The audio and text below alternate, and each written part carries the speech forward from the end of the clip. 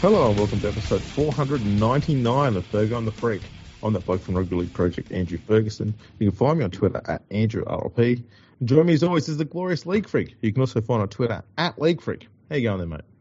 Going very well, Andrew, the real deal Ferguson. How are you doing? Yeah, not too bad, not too bad. Haven't seen much footy, but I've seen plenty of footy talk, so that should be enough to get us through. Excellent. I've watched actually a lot of footy when I think about it, so it'll be good. It's a good balance. You've again failed to be a journalist for another week. Who would want to be a journalist? I mean, I've gone around and done all the smart things to be a journalist. I've gone onto social media and looked at what people were talking about and then commented on that instead. You know what's bugging everyone? What? Not singing some song that a Scotsman wrote for something else hundreds of years ago, and then we turned to a national anthem 40 years ago. When I saw this article coming, and it's funny, right? Because I watched the test match, and when they were singing the national anthems, and I was thinking to myself, oh man, I was thinking about what I've heard other former players talk about when they asked, like, why didn't you sing the national anthem? And the answers that come back from most of them are, I was trying not to burst out crying because I was so emotional. Some players are like, I was so focused. Everything that was happening around me, all I was thinking about was the game that was coming up. And that's basically the two trains of thoughts with players. And so when they were singing the national anthem, I was thinking about that. And I was actually thinking, man, I'm glad we moved past that stupidity the media used to go on with about who's singing and who's not singing, because that was really stupid. And lo and behold, a fuck decided that the thing he was going to write about this week was who did and did not sing the national anthem. What a fucking moron. Yeah, Dean Ritchie, he's turned on the test. He's sit there and he's watched with steely focus on who was singing the anthem, and when he found out there was some people in there who didn't, he's gone, that's enough footy for me, turned it off and wrote his article. What a fucking miserable prick. And puts that shit out into the ether. And who did they focus on? They focused on the one Aboriginal player that wasn't singing it. Shock horror. Shock horror. Yeah. And he's put it out there. He's copped an awful lot of criticism because obviously, it's a shit piece of work that he's done. Mm-hmm. And then he's gone, oh, there's too much anger and hatred on here. I'm leaving, bye. And he's gone and blocked a ton of people and he's off social media again. Because, spineless shit. He's a fucking dickhead. He's got the nerve to go around using the name Bulldog. Despite the fact he's got no teeth, no spine, no bark, no bite, nothing. He's basically a piece of grass. Well, it's like, I just don't know how you sit down after a test match and that's what you come up with, And the player that they highlighted was Selwyn Cobbo, who's a very, very, is he still a teenager? Playing his first test match? Can you imagine how emotional that moment was for him and overwhelming? Like, and all you get out of it is like some fucking idiot in the media coming up with this shit. It's like on the weekend, the articles that they write about Jerome Luai, they start with the words NRL villain. Yeah, well, he's only a villain to the media because they don't like him because, I don't know, he's successful. Yeah, he's young and he's successful and he's won fucking most things that he's played in. And when I say most, he only got to the World Cup final with Samoa as the best player at the entire World Cup. Like, he's one of the great winners that we've had in the modern day. And they call him a villain. And they tried to do the same thing to Reece Walsh because he wore some fucking sunglasses they didn't like. Yeah. And they keep doing it to these young blokes. They did it to fucking Latrell Mitchell because he was scheduled to have surgery but he was able to play in the Koori knockout competition, which was awesome, which is only for, 2 days? And they said, well, why is he not playing in the test match? It's like, because he's going to get surgeries and stuff done. But they had to go at him as well. And they just don't fucking stop with these young players. What a bunch of miserable pricks. Yeah, just keep knocking them down. Yeah. And they keep knocking them and knocking them and knocking them. And then when they take the one chance to bite back, these players, this bloke's an asshole. Let's go worse on him. You're like, what the fuck are you doing? Exactly. It's fucking ridiculous. And, the thing for everyone to do is just to block these corporate media companies that pump out this shit. Because when their algorithms change and they're like, I don't know what it is, we keep putting out these shitty articles and we're not even getting the views anymore. To block them, that's the best thing you can do, is block them. Block them and all the journalists that write for them. And I tell you what, when you do that, you find that your timeline turns into footy talk. It's amazing. Yeah, it's true. Look, while we've got the goofball on hand at the moment, Dean Ritchie. Mm-hmm. Here's some of the shit that he's tossed up just in the last few days. Mm-hmm. Okay. Kangaroos blasted over anthem insult. There's been calls by some people. I think Max Krilich might have been one. Peter Peters, you told me before, might have been another one, saying that they shouldn't be allowed to play for Australia if they won't sing the national anthem. I did see someone posted footage of the national anthem being played before an Australia versus Great Britain test. Oh, it was Australia versus New Zealand test. I can't remember, in the early 80s. Yeah, and every single player standing there, not one of them singing the anthem. I saw a bunch of tests that people did that with, and I thought it was great. It was a great reply, and it was like from the 70s. They had some in the 80s and stuff like that, and I just thought it was fantastic. A fantastic reply to such dumb shit. You even find footage of in the early and mid 90s of the anthem being played and no one singing it. And you will find the reasons you gave very legitimate now for, why the players that, will not be singing it, because their focus is elsewhere. In the 80s, I would bet comfortably that 95% of the players are not singing the national anthem because they don't give a fuck. Like, I'm here to play footy. You play your song, I'll be quiet and respect all that sort of stuff. They treat it the same way they treat the opponent's national anthem. I won't make any noise until it's over, as a sign of respect. And now we'll get on and play footy. And not one person gave a single shit about the fact they didn't sing the anthem up until the last few years that the current mob do. And this jingoistic fucking nationalism is over the top. It's entirely American. I don't fucking get it. I genuinely hate it. I think it is just the dumbest shit ever. Imagine being hated because you don't sing some song from 40 years ago, or because you don't go out and passionately devote your love for a fucking flag. What the fuck? Am I weird for thinking that just sounds stupid? No, you're not. And here's the thing. But doing that, just moments before you run out on a field to represent that same country and throw your body into everything you do. Like, it is fucking crazy that these people are like, well, they just don't, they're not proud of being Australian. It's like, they literally are wearing the jersey, they're wearing the colours, they're wearing the fucking coat of arms, and they're playing against another nation and kicking their ass and doing it. And they're all fucking excited to be there, and they're doing their absolute best. None of them doesn't ever want to get dropped from the Australian team, ever. So they're trying to keep their place.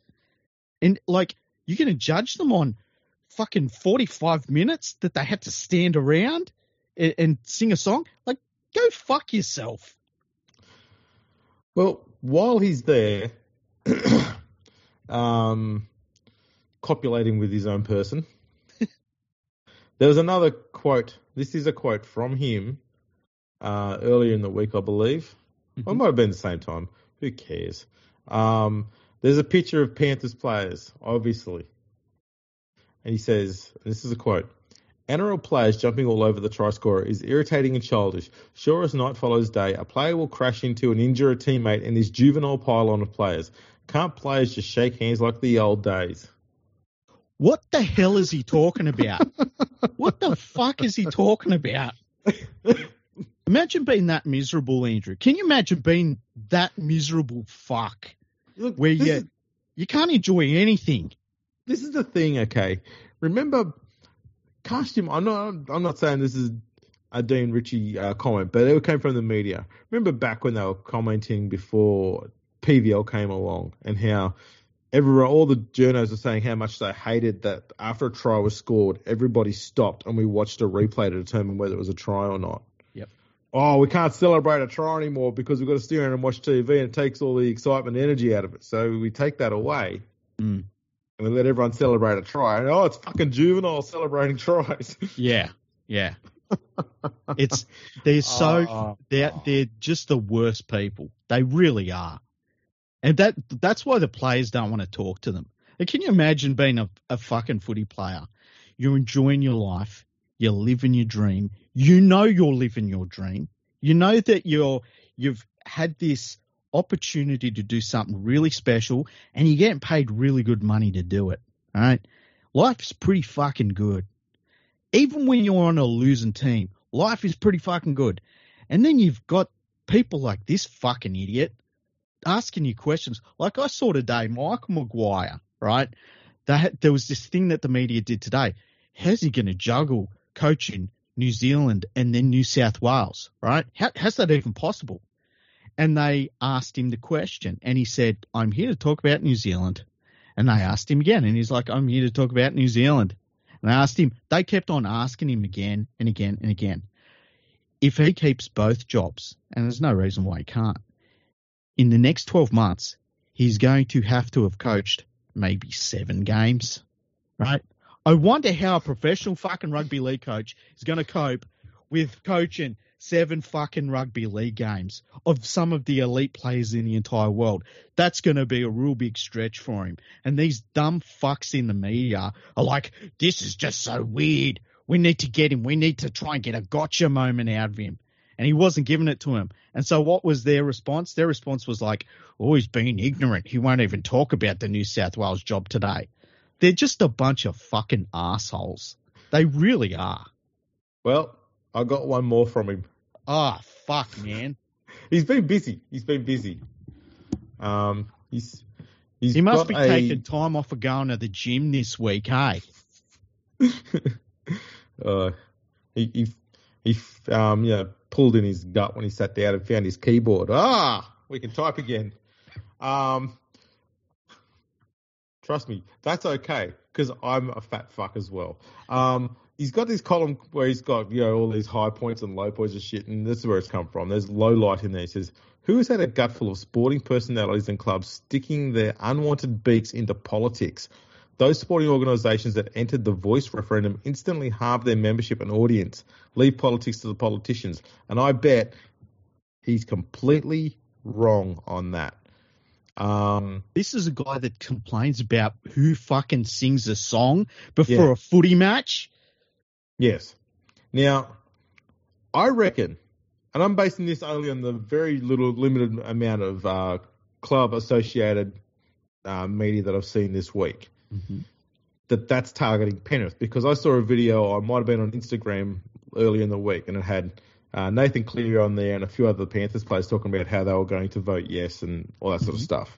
And that's the first thing I thought when I saw that. He's going to go, another crack at Panthers. So they're not allowed to celebrate tries. They're not allowed to voice their opinions about anything political, and they're not allowed to support the Aboriginal voice thing in the referendum. So they've got to be robots, but they're not allowed to be robots because we don't like players being robots. Why don't they have personalities like they do in the old days? Mind you, please shake hands like you did in the old days and don't say any fucking thing. Don't celebrate the tries, but celebrate the anthem. Yeah. And we all know how poorly Penrith's membership is going. Like, probably. It's halved. Yeah, straight away, instantly, Andrew, instantly. I might have said this many, many years ago on the podcast in one of the early episodes. This is the only skill these journos have. Yeah. Okay. And that is to be able to find a situation where they can argue against both sides. So it doesn't matter which thing happens. Yeah. They've got a counter argument with it. All they're doing is voicing their opinion on one thing. And when something comes along that you'd think they would agree with, they play devil's advocate on it to complain about that, and they just complain in circles the whole way through. This is why attacking refs is the best one out there, because you never have to support them. All you do is attack the referee. When the referee does something good, you attack them for something they did wrong in other games to take the moz off it and never, ever make them feel good. And you just constantly go round and round in circles, constantly attack the whole time. And they wonder why people get sick of it all the time. And the worst thing about it, Kate, it's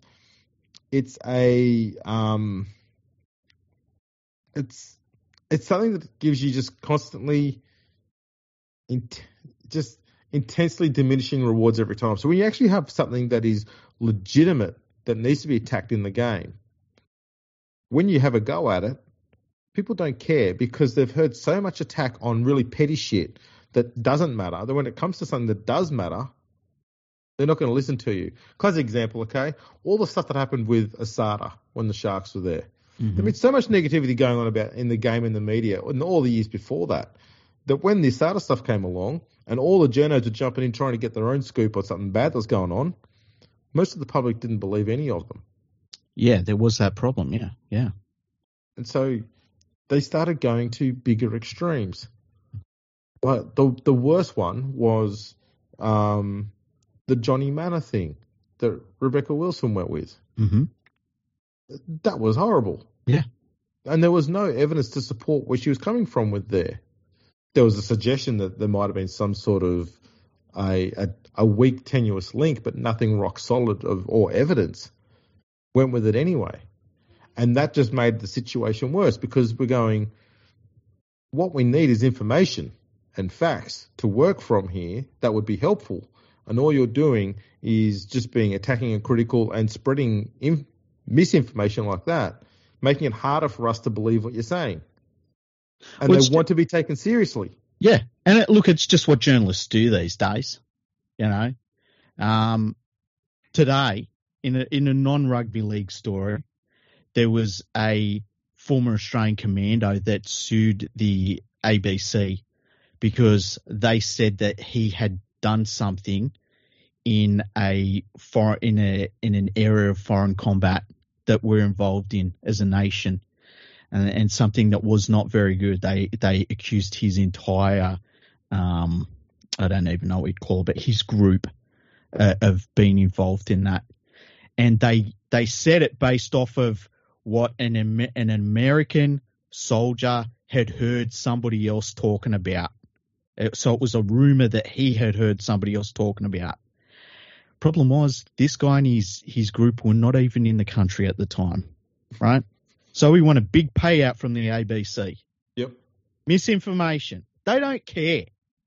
And they're all the fucking same. They're all a bunch of fucking sociopaths, these journalists, and they don't care. They don't fucking care. And the rugby league ones are the same. And they're the biggest outsiders. They love saying, I'll give you the inside scoop.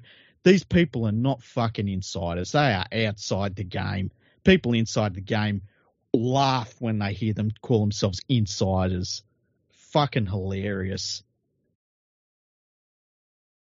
The biggest way to understand the way the media has gone now globally, right, is every single news article has the name of the journalist underneath the heading. If you go and look at any newspaper from as far back as you want to go, up until, say, even the 1950s, 1960s, you'll be hard-pressed to find any journalist name in any of the newspapers anywhere. And that's because they knew back then that the story was what was important and it had to be accurate. So there's no emotion, there's no opinion, there's none of that in there. They just go, here's the facts. And why? Because they're limited for space. We've got to make this thing as short as possible so it uses as less paper as possible and less ink as possible so it costs as little as possible so we can print them out as quickly as possible to get to the people. And now it's all sprinkled with opinion, and the journo's a celebrity and the important part of the story. And the story is that it's a story. Sometimes it's sprinkled with facts. And that's the way it is now. And it's that in between them arguing amongst themselves and like their stories that they put out is like, the guy I work with said something, and so I said something back. And they run with that shit for a week. And it's like, none of this is news. No one cares what you guys think. Who cares what a fucking journalist thinks? Who gives a fuck? And just while we're on this topic, there'll be people who will think that's all a bit hypocritical that we constantly talk about what the journos are saying. We're not legitimizing them. We're pointing out where they're wrong and why they're wrong. And I dare say it's a public service that we do for you. Yeah. Look, I watched that game between Australia and Samoa, and I saw 17 Australian men go out there and do our country proud, and I loved it. You know, and Samoa played great. Samoa, they were under an absolute onslaught by Australia early on in that match, and they managed to stem the bleeding, and they managed to try and fight back. The game was out of reach, but they fought hard and stuck with it and did themselves proud. It was a pretty bloody good game. And, yeah, I was very happy with the Australian performance. And, you know, if anyone watched that game and was thinking about the anthem, like, it just what a fucking idiot. Yeah. Well, look, briefly, because I didn't get to – this is the only game I saw a bit of. Yeah. And I only got to see the first half. But what I did see Stephen Crichton looks more comfortable as a 5'8" than he does as a fullback. He does, yeah, he does. I don't know that it's where I would have him permanently, and it's like we've seen before where international footy and even origin footy sometimes, like you can move into a different position and for whatever reason the style of football, it just suits what you're trying to do. But yeah, he looked way, way better as a 5'8" than a fullback. And, you know, Samoa were let down early on with the drop balls and mistakes and stuff they made themselves. And you can't do that against Australia. Like, you can't give Australia anything, and Australia were ruthless. We all know that. And, you know, there was a drop ball that Junior Paulo did early on in the match. I don't want to say early on. I think it was about the 25th minute, something like that. Samoa didn't see the ball again for the next about 10 to 15 minutes, you know. That's right, yeah. And that's what it comes down to. But as I said, there was a point where it looked like Australia were going to put 60 on them, and it didn't end up that way. So they actually did pretty well. And I think the thing to remember in this year's Pacific Championships, and this even goes for Australia, is that we're coming out of a period where we had no test football through COVID. And then we had the World Cup last year where everyone had to throw their teams together with no test football behind it.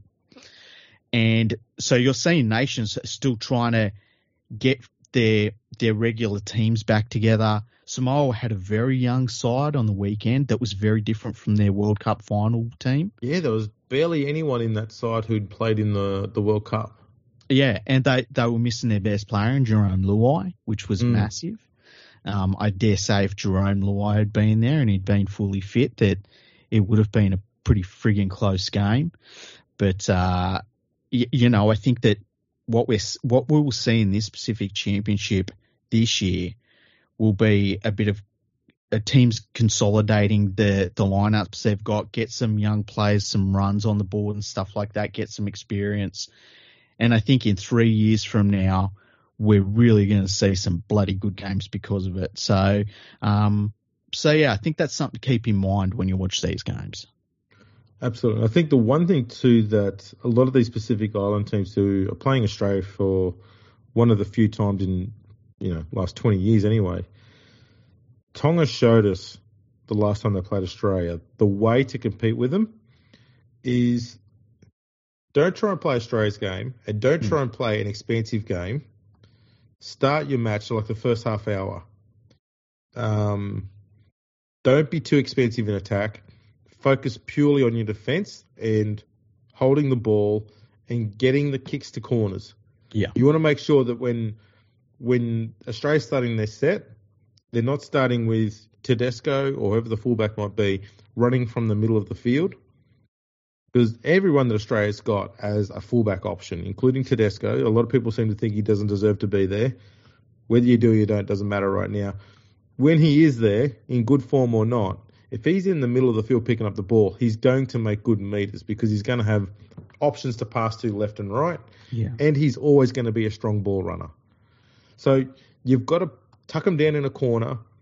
So if you're kicking to the right, kick it to the right corner and have your defence that are coming up on your left-hand side come in, cram him in there, and try and jam Australia for 2 or 3 tackles if you can against that sideline. Because it gives your other half of your defence a bit of a break for a few tackles. Yeah. And you can stay set in that line, so it makes it harder for Australia to get through. They've got to just barge their way through, which they're good enough to be able to do that, but it'll take them a bit longer. And so you'll stay in the game longer. That's the way to do it. I thought Samoa were trying to be a bit too clever early on. Yeah. And you just can't. You've got to lay that groundwork first. That's the only way to do it. Yeah, and I guess the unfortunate thing too was that it was some of the more experienced players that were the culprits early on. And I guess, when you think of their more experienced players, they weren't that much more experienced than their rookie players, because we haven't played a great deal of test footy over the last few years.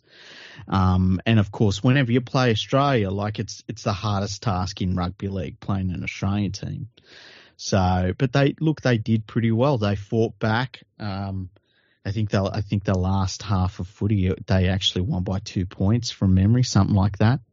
And yeah, they did pretty well considering. There are a lot of other teams that would have been absolutely 60 points put on them without question, and they managed to not do that. And that's something that will stick with them, that they didn't allow that to happen. It was interesting to watch. Tedesco played very, very well. He was great. I thought Dylan Edwards, considering he was playing on the wing, he actually did a lot of work and played pretty well as a winger. So end up against Brian To'o. Yeah.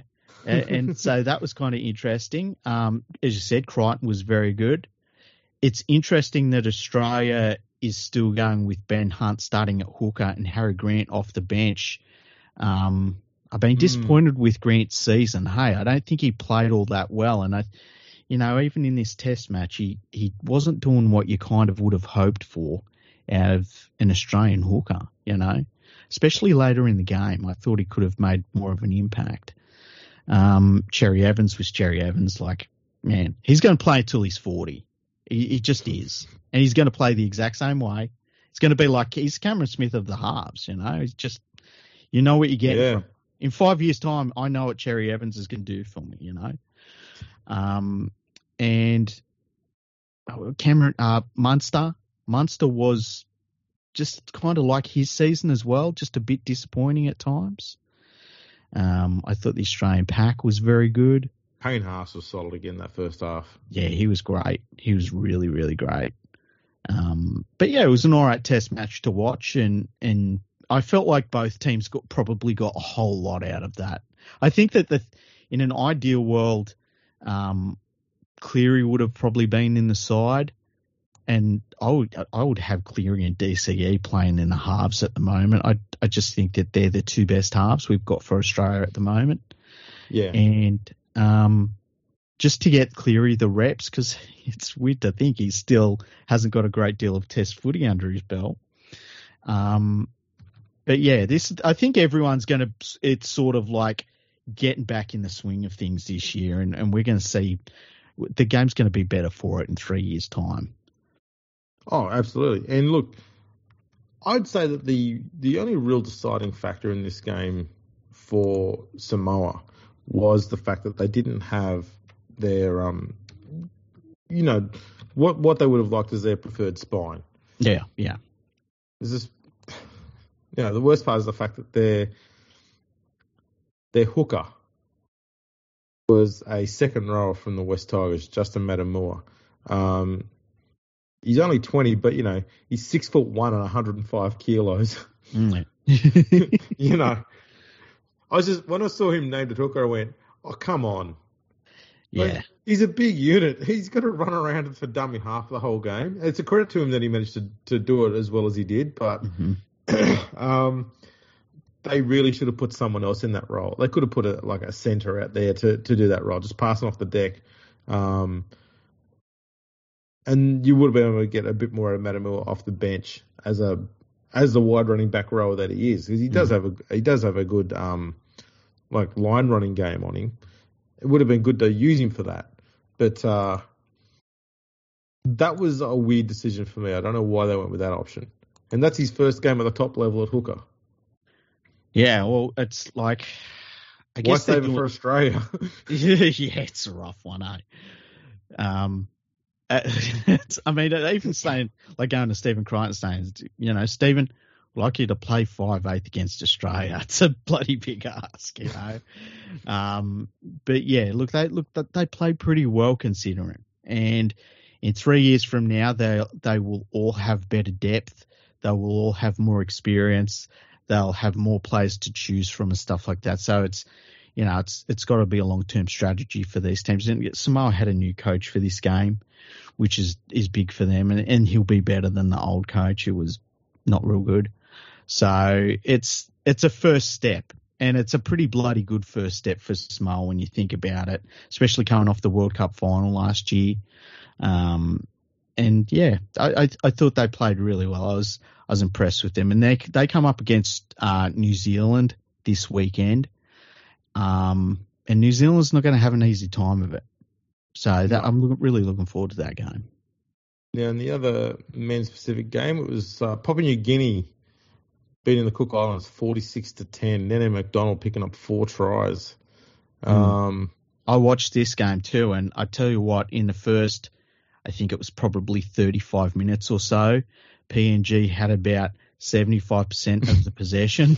They were going at about a point a minute at that stage too. Yeah, and the Cook Islands produce more talent per population than anywhere on planet Earth. It's like it doesn't even make sense. And they kind of did a similar thing that Samoa did. Like it could have been a 80-point thrashing very easily against a really tough, PNG team who doesn't stop the game.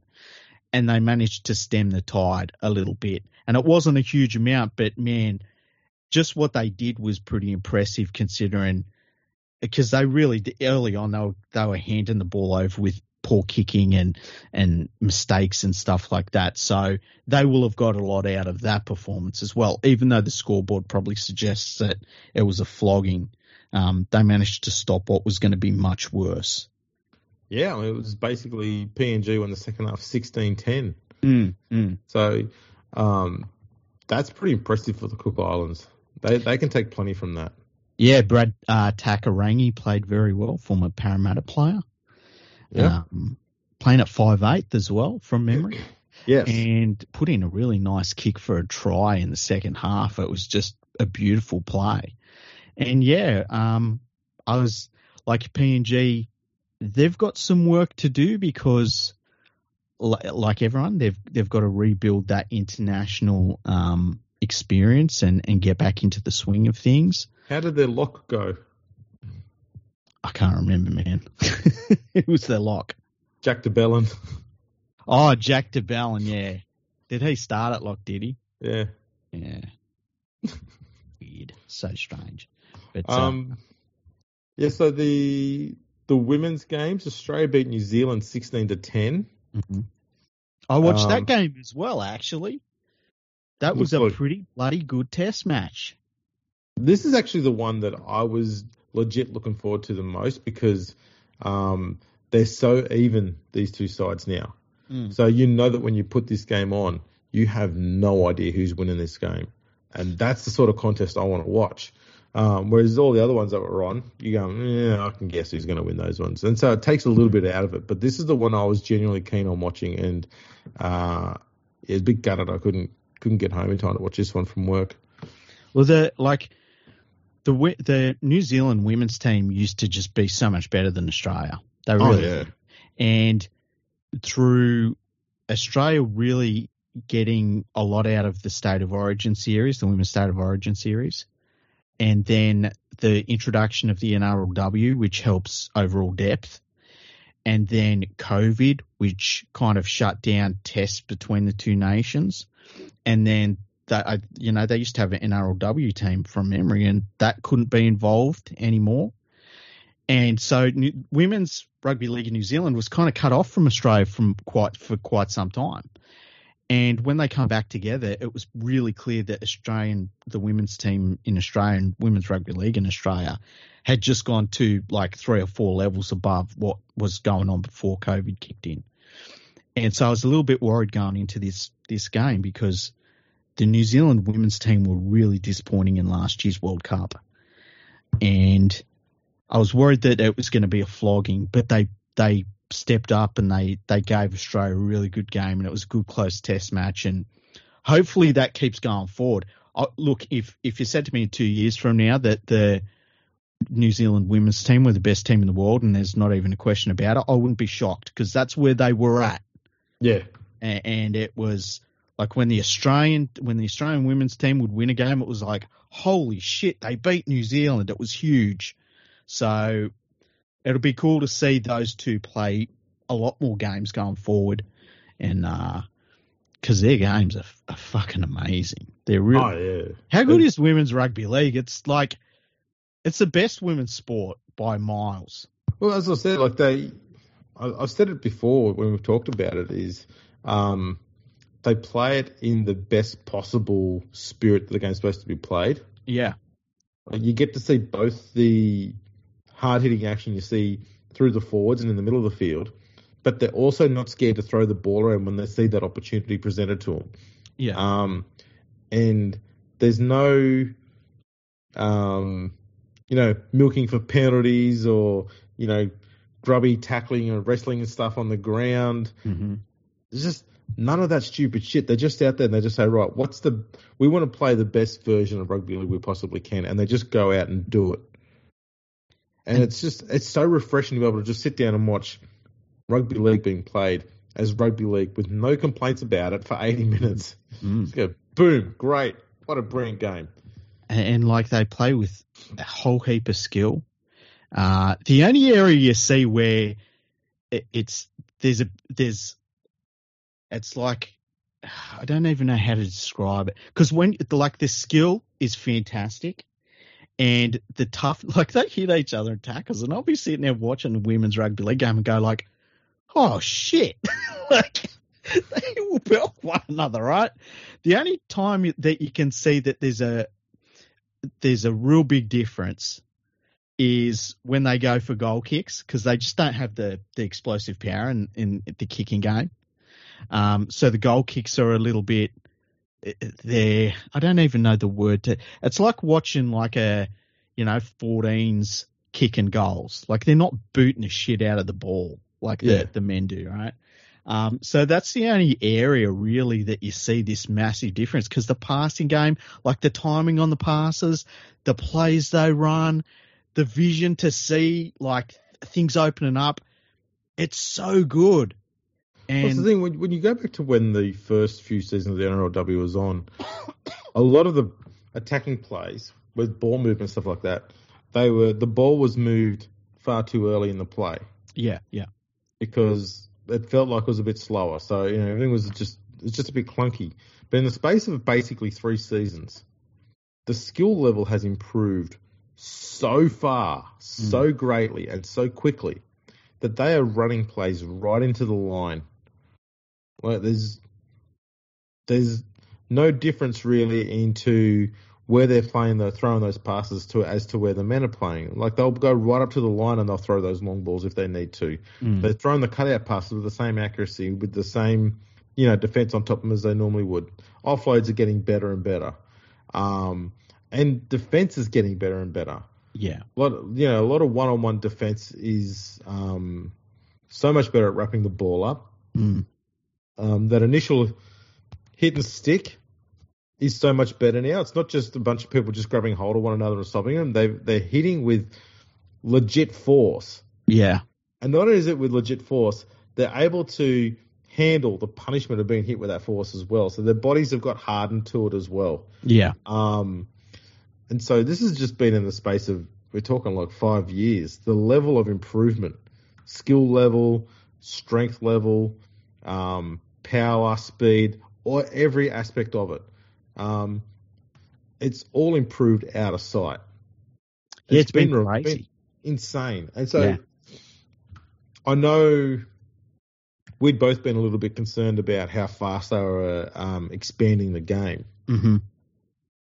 And to a degree, it still is a little bit of a concern, but at the same time, when you look at the quality of the games being turned out and how quickly they're advancing and the new wave of talent coming in, the younger players coming through, are hitting the ground, and their skill level and, body strength is at a higher level than all the players who started out in 2018, I think it was. They're already starting at a higher level than what they did 5 years ago.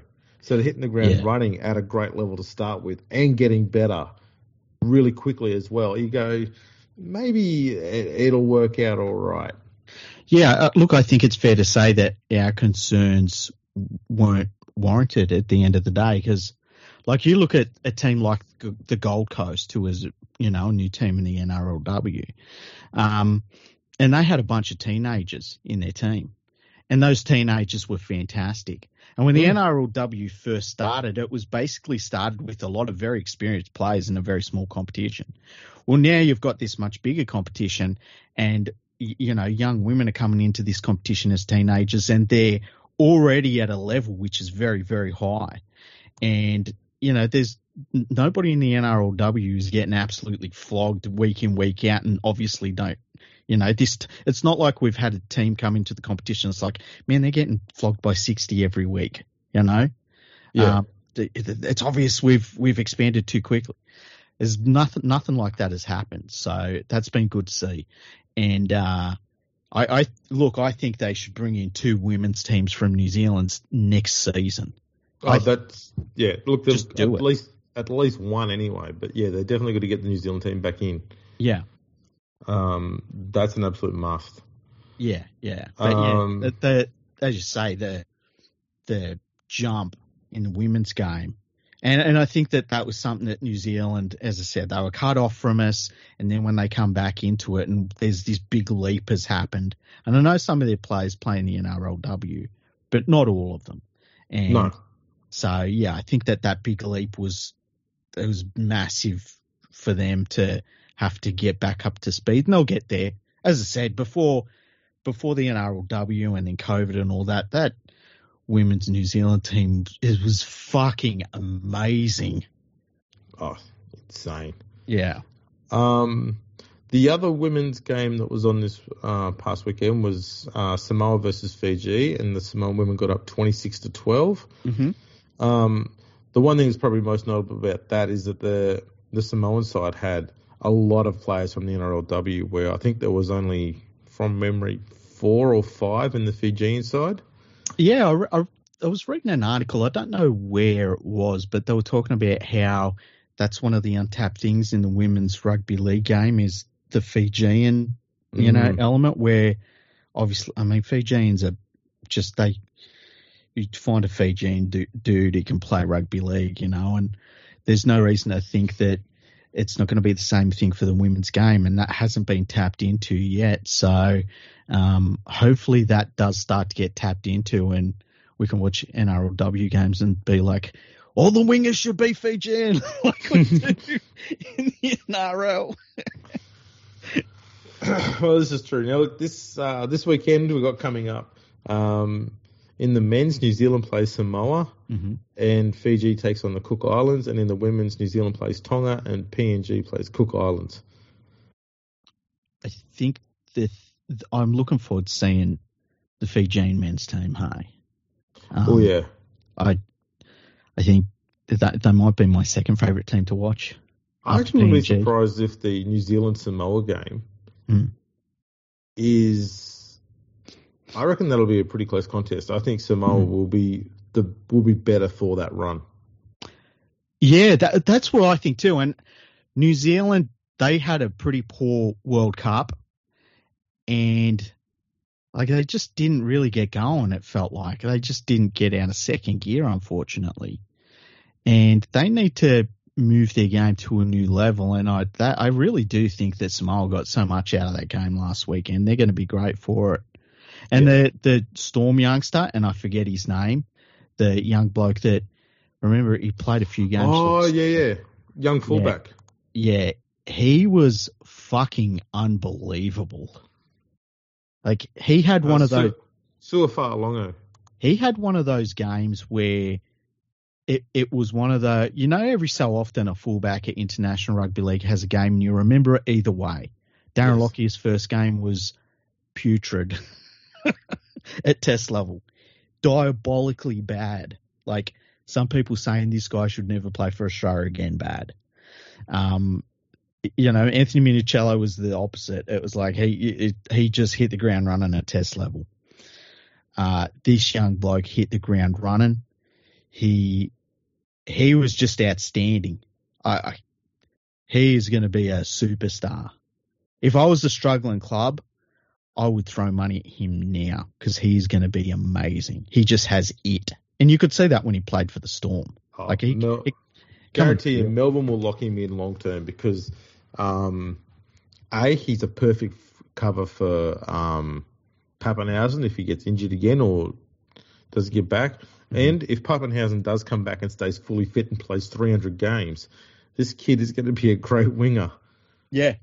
You know, so you've got both bases covered. So I wouldn't be surprised if he's not in the first grade side full time for the Storm next year. He was ordering players around where they had to be. He scored one try, which he just fucking tore the game open, and they called it back for something silly. I think they got the call wrong. I can't remember what it was now, but I think they got the call wrong. Oh, that's right. They said that a Samoan player had knocked the ball into an Australian player. I thought they got it wrong in the lead up to him getting the ball and just fucking tearing Australia apart. So, he was friggin' so good. So it'll be cool to see how he goes this week. Absolutely. Now, over in England, they played some rugby league games of some importance.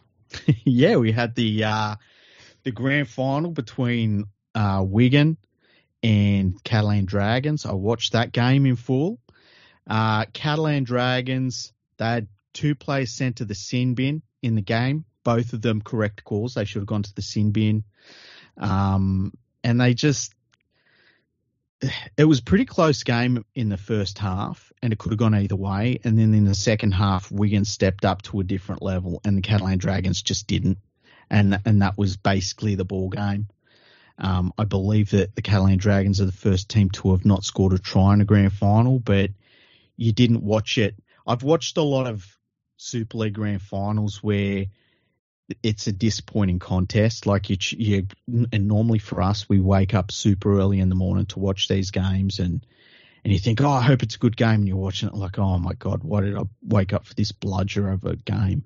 Yeah. This game wasn't like that. It didn't feel like that. It felt like a real good contest, and Wigan were just too good for them and really deserved the victory. So I didn't regret watching the game at all, and there's been so many finals that have been like that from England. It was really refreshing to see that. I will say that the wrestling in the play the ball and that just not to play the ball in the tackle and the holding down was like an extreme level of that. Yeah, look, that has crept into the game during the COVID years. Yeah. It's always been there, but it really ramped up during the COVID years, and I don't think they know how to get rid of it. Well, I think that they, remember when they had it where it was almost like touch football around the ruck. The ruck speed was ridiculous, and you used to get people that would be like, oh, it's all attacking football. It's like, yeah, it's all attacking. There's no defense, you know. It was early 2000s NRL. Yeah. And the problem is when you knew that it went to that point and it got that fast, you knew the first thing that was going to happen was teams would go, right, we're going to slow it down. Yeah, and that, I think it's good for the game in England that they did go that way, to be honest with you, because that touch footy style of game is just terrible. Yeah. And it's not conducive to being a good test team either. It doesn't even create good attacking players. No, it doesn't, because you're just rolling off the back of a... Yeah, the defence is constantly on the back foot. You just run basic, simple plays on the side. It doesn't matter what you're doing because the defenders are going backwards the whole time. Exactly, and there's no playmaking. There's no reading of what the defence is doing, trying to make the defence do something, because they're just backpedaling. So I'd rather see it like this than the other way. But aside from that, there was a couple of bad decisions by the video ref, but at the end of the day, Wigan were just definitely the better team and deserved their victory. And Catalan Dragons they just couldn't step up when Wigan did in that second half, and that was basically the ball game. Well, it was a double whammy for the French because Toulouse lost the championship grand final as well to the London Broncos 18-14, despite leading 14-4 at half time at their home ground. Yeah, that's a rough one, hey? That's a choke. Yeah. I didn't watch this game, but it's fantastic news that London are back in Super League. I bet IMG's been really careful to make sure that all the criteria they put in place is hard to argue with. And I bet in IMG's ideal world, they would have said, and you're both in Super League, but they can't really do that when they're saying, no, we can't make exemptions. But it's good that London's back, and they're back in an era where it's going to be hard to get rid of them as long as they stay solvent. So you didn't want to see, you didn't think the having Featherstone in the Super League was a good idea? No. No, I will say this, not defending them or anything like that, but their record this year in championship, ridiculous. 27 games, 25 wins, 4,079 against 295. That's an average score of 40-11. Yeah. And they didn't even make the final. I know, it's pretty crazy. It's fucking weird. Toulouse was second, Bradford third, Sheffield fourth, London fifth, and York was sixth. Aside from Featherstone, there's 5 other really decent sized regions there. Yeah, we talked about this a couple of years ago in the championship, that it was, when you look at the geography of it, it was much more interesting competition in Super League. And it's unfortunate the news this week that, the Newcastle Thunder are out. Yeah. And you and me were talking about that before the podcast. But, yeah, that championship is... Man, if they cultivate the right teams and manage to get them into Super League might actually start to go somewhere. But whether that will happen or not, who knows? Well, where's this news of... I'll try and find the actual story about Newcastle. Choosing to... I believe they got relegated to League One. Here we go. RFL statement. Newcastle Thunder informed the RFL this week that they will be withdrawing from League One following their relegation at the end of 2023. The owners have made assurances that they will be fulfilling contractual obligations to players and staff. A meeting has already been arranged for League One clubs to consider the impact of Newcastle's withdrawal. The RFL recognised that this decision will also come as a blow to the community game in the North East and the many positive elements of Newcastle's foundation, including women's and learning disability teams.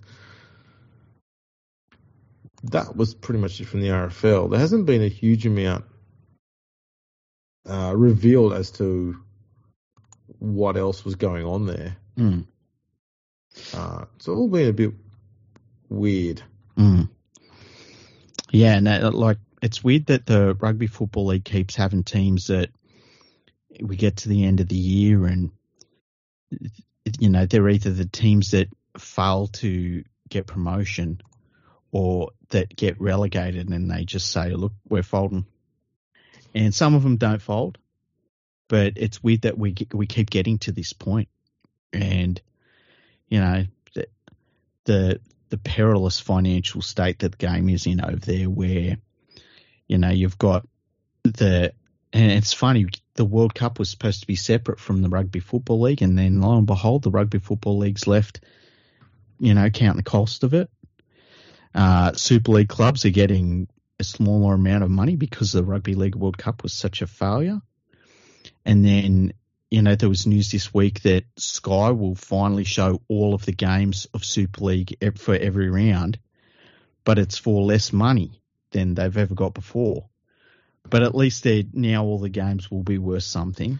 Yeah, I think at the end of the day, the thing that they needed to get was every game live on air.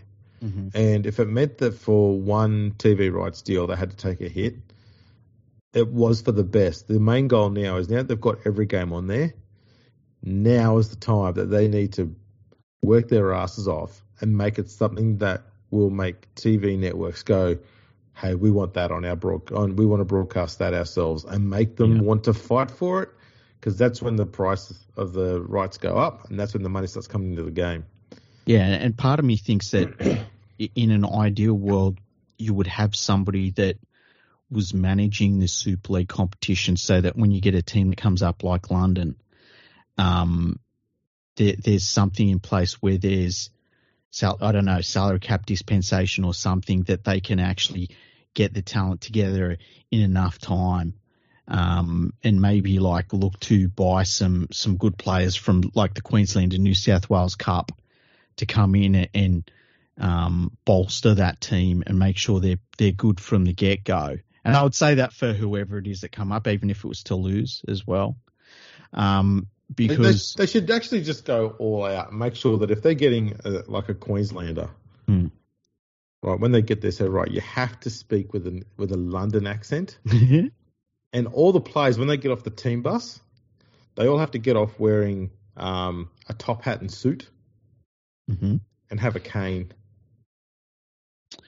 Maybe even a pipe. Michael Caine. Oh, he can be there. He can be the mascot. They need to just really amp up the London thing. Yeah, they even go out on the field wearing the top hats. Yeah, why not? When the ball goes into touch, just go over to some little boy on the field and says, "Oi, lad, go get me a ball." I thought London these days was. I thought London these days was mostly known for its knife crime. Well, there you go. We'll leave the crime to the north. Yeah. They're better skilled at it. If recent TV shows, The Peaky Blinders, anything to do with it. Well, it's not recent, but you know. Oh, it's all the fucking same. You go to Salford, it's the exact same, mate. Fucking Salford. It's where they fucking filmed. What's it called? Remember that show where the guy went back to like 1976? What was that called? Oh, Life on Mars. Oh, Life on Mars. Yeah, it goes back to like 1976 or something, and they didn't have to change one location. They just people in Salford. I'm not even joking, eh? That's brilliant. Here's the official announcement from Newcastle. Following the official confirmation that the Thunder have been relegated from the championship this season, Newcastle Thunder Limited has made the difficult decision not to participate in next season's competition. It is with great sadness that we make this announcement. Growing rugby league in the Northeast was an incredible journey, and we're all devastated that it did not work out. Unfortunately, the impact of COVID, combined with the low levels of regional growth and development in the game, means that it isn't feasible to continue. And that's the thing. That's pretty honest. Just isn't feasible to continue, and there'll be a lot said about it, but that part of it will be forgotten. Low levels of regional growth and development. Yeah. Is that a subtle or not too subtle dig at the RFL? Look, it possibly is, but the overall thing is that this rugby league club, at the end of the day, was just it wasn't worth running. It was costing too much money to try and make this thing happen, and that's a problem because it's fucking Newcastle. It's not like we're talking about a team in, some far-flung place. When rugby league stops working in Northern England, it's a problem. They've had a pretty long history of struggle. Yeah. Let's be honest.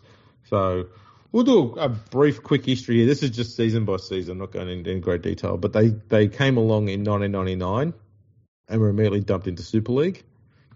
Yeah, as the Gateshead, what they call the Thunder? Gateshead Yeah. Thunder? Yeah, and that was led by Shane Richardson, and they splashed out the cash. I think they got Kerrod Walters, was a big name player they got. And it was just a typical Super League expansion. Lots of money thrown at it, and it fucking collapsed pretty quickly. Do you remember who their top try scorer was? I'm going to guess this, right? Yeah. And it'd be funny if I'm right. Was it Matt Daylight? It was Matt Daylight. I fucking knew it. Your boy. Yeah. Your boy. Plays fullback for the North Queensland Cowboys now. That's him, yeah. He's going good. Ian Heron was their top point scorer that year. Yeah, the Chook. The Chook. Yeah, who else did they get? Who else was Kerrod Walters is there, Yeah, Kerrod Walters. Danny Lee, yeah. Andrew Hick. I don't remember him. Played for Cronulla. I think he might have even played for Penrith. Andrew Hicks. Hick. No, he didn't play for Penrith. It was Cronulla. Then played for the Magpies for a year, and then Adelaide. Okay, yeah. Will Robinson, who I think, if I think right, this is the guy who played for Balmain. Yes. Mm-hmm. Balmain, South and Illawarra. He had the trio of great rugby league teams in Sydney. Am I thinking Andrew Henson played for Penrith? Yeah. Okay, yeah. Who else was on here that might have played in the NRL? Craig Simon, Brett Grogan. From the Knights. Simon played for them. He was a good player. Yeah. Luke Felsh, Tony Grimaldi. Yeah. Bulldogs Danny McAllister, Ben Samet, Dion Bird, Brian Carney as a 23-year-old, Willie Peters, who's 20. It wasn't a bad squad. You can see, like, you put that team in Super League, they would go pretty fucking well right now, but they spent all this money and, yeah, it's collapsed. Well, look, the crazy thing is, okay, they finished sixth, so they weren't disrespectful. They were pretty solid. They had 19 wins from 30 games. Yeah. But for some reason, they didn't exist in the year 2000. They weren't kept in Super League. They ended up merging with, I'm trying to think how it worked out. Was it Newcastle? It was, they ended up merging with Hull FC. Oh, who were called the Hull Sharks at that time, from memory. Right. And then, because I think it was the same time that the Sheffield Eagles and I think Huddersfield did a merger as well. Yeah. But then it was like because when it happened, I was calling them the Gates Hull Thunder Sharks. And I actually had conversations with somebody that was involved in calling Hull the Sharks at the time. And I see their point of view, but why would you change Hull FC? Stupid. Silly. But they tried, and it didn't work out. But yeah, they did that merger, which obviously wasn't a merger at all. It was just they took the assets and redid the Hull FC. That's right. Well, Gateshead came back the following year in 2001 in second division. Mm-hmm. 2 wins from 28 games. Finished 17th out of 19 teams. Then in 2002, got the wooden spoon, lost 26 of 27 games. The one game they didn't lose was a draw. So they got relegated to League One, third division, and they spent the next 6 seasons there. Mm-hmm. Yo-yoing around. Then in 2008, they topped third division and got promoted back up to second division. And they finished 7th in 2009 and then got dropped back down again. I think they might have even gone... Did they go broke that year? Because they only played 20 games. So no, that's all the season was. Okay. I don't know why they got relegated, though. They finished 7th out of 11. Might have been RFL. one of those... Yeah, it might have been one of those years where they were doing their next Super 8 thing. Might it have been the Super 8 thing? Oh, it could have been, yeah. I don't know. That's weird. No, I don't know what it was. I can't explain it. They even won their last 4 games of the year and had a bye.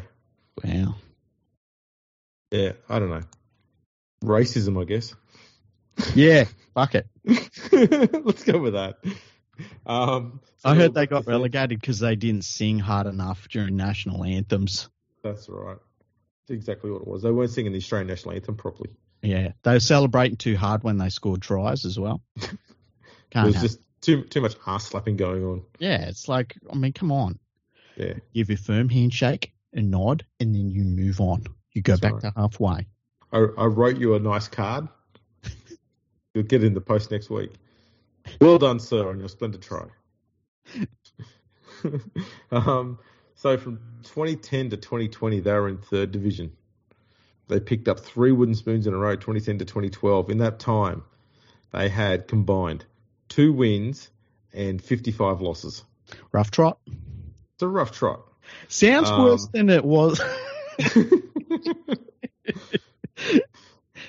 But then they started to pick up a bit. There were a lot of mid-table finishes, and then 2019 they were 3rd, and they made it to the grand final, were runners-up. They were 3rd in 2020, but that was after just 2 games due to COVID. They got promoted to 2nd division for 2021. They spent their 3 seasons there languishing in the bottom half of the ladder, and now they're no more.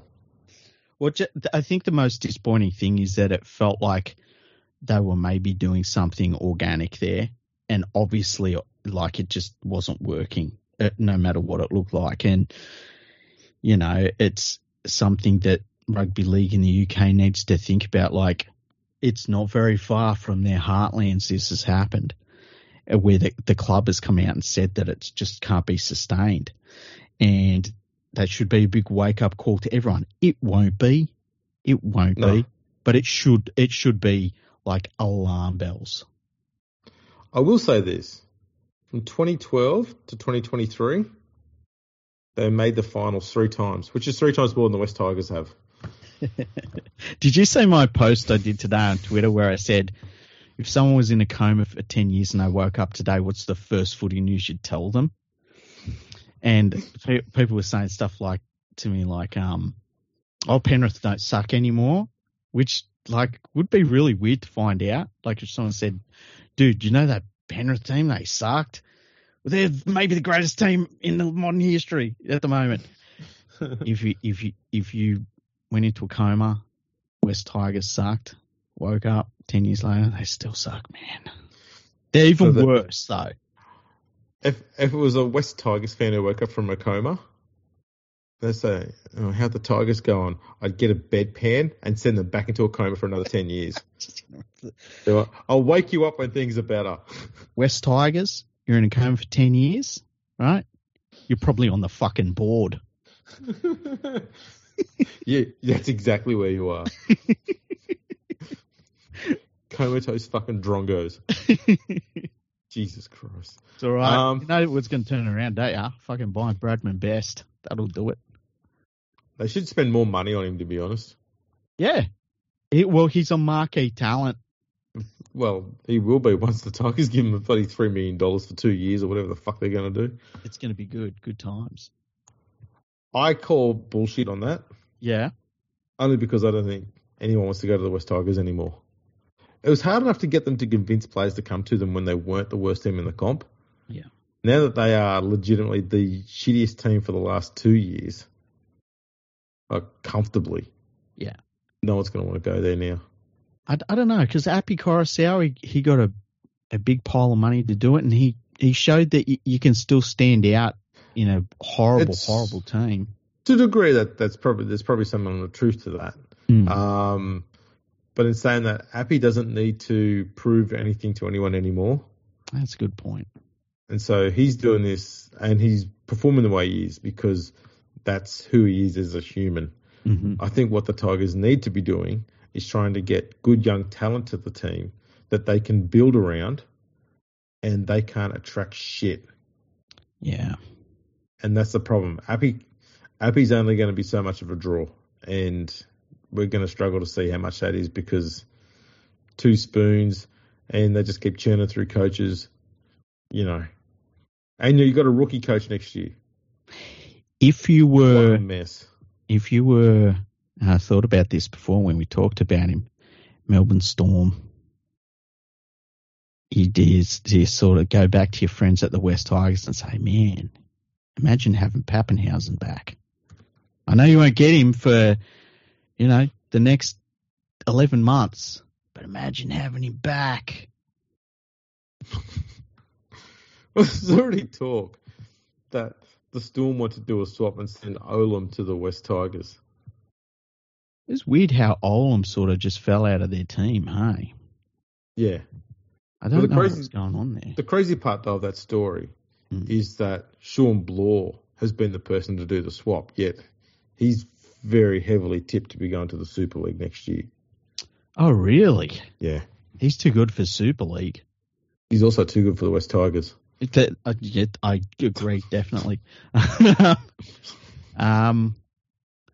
Yeah, that's an interesting one. I wouldn't mind. I wouldn't normally mind Olam, but I don't know what happened in the second half of the year. But when the Storm fall off you like that, it worries me because the Storm don't tend to go off their own players like that.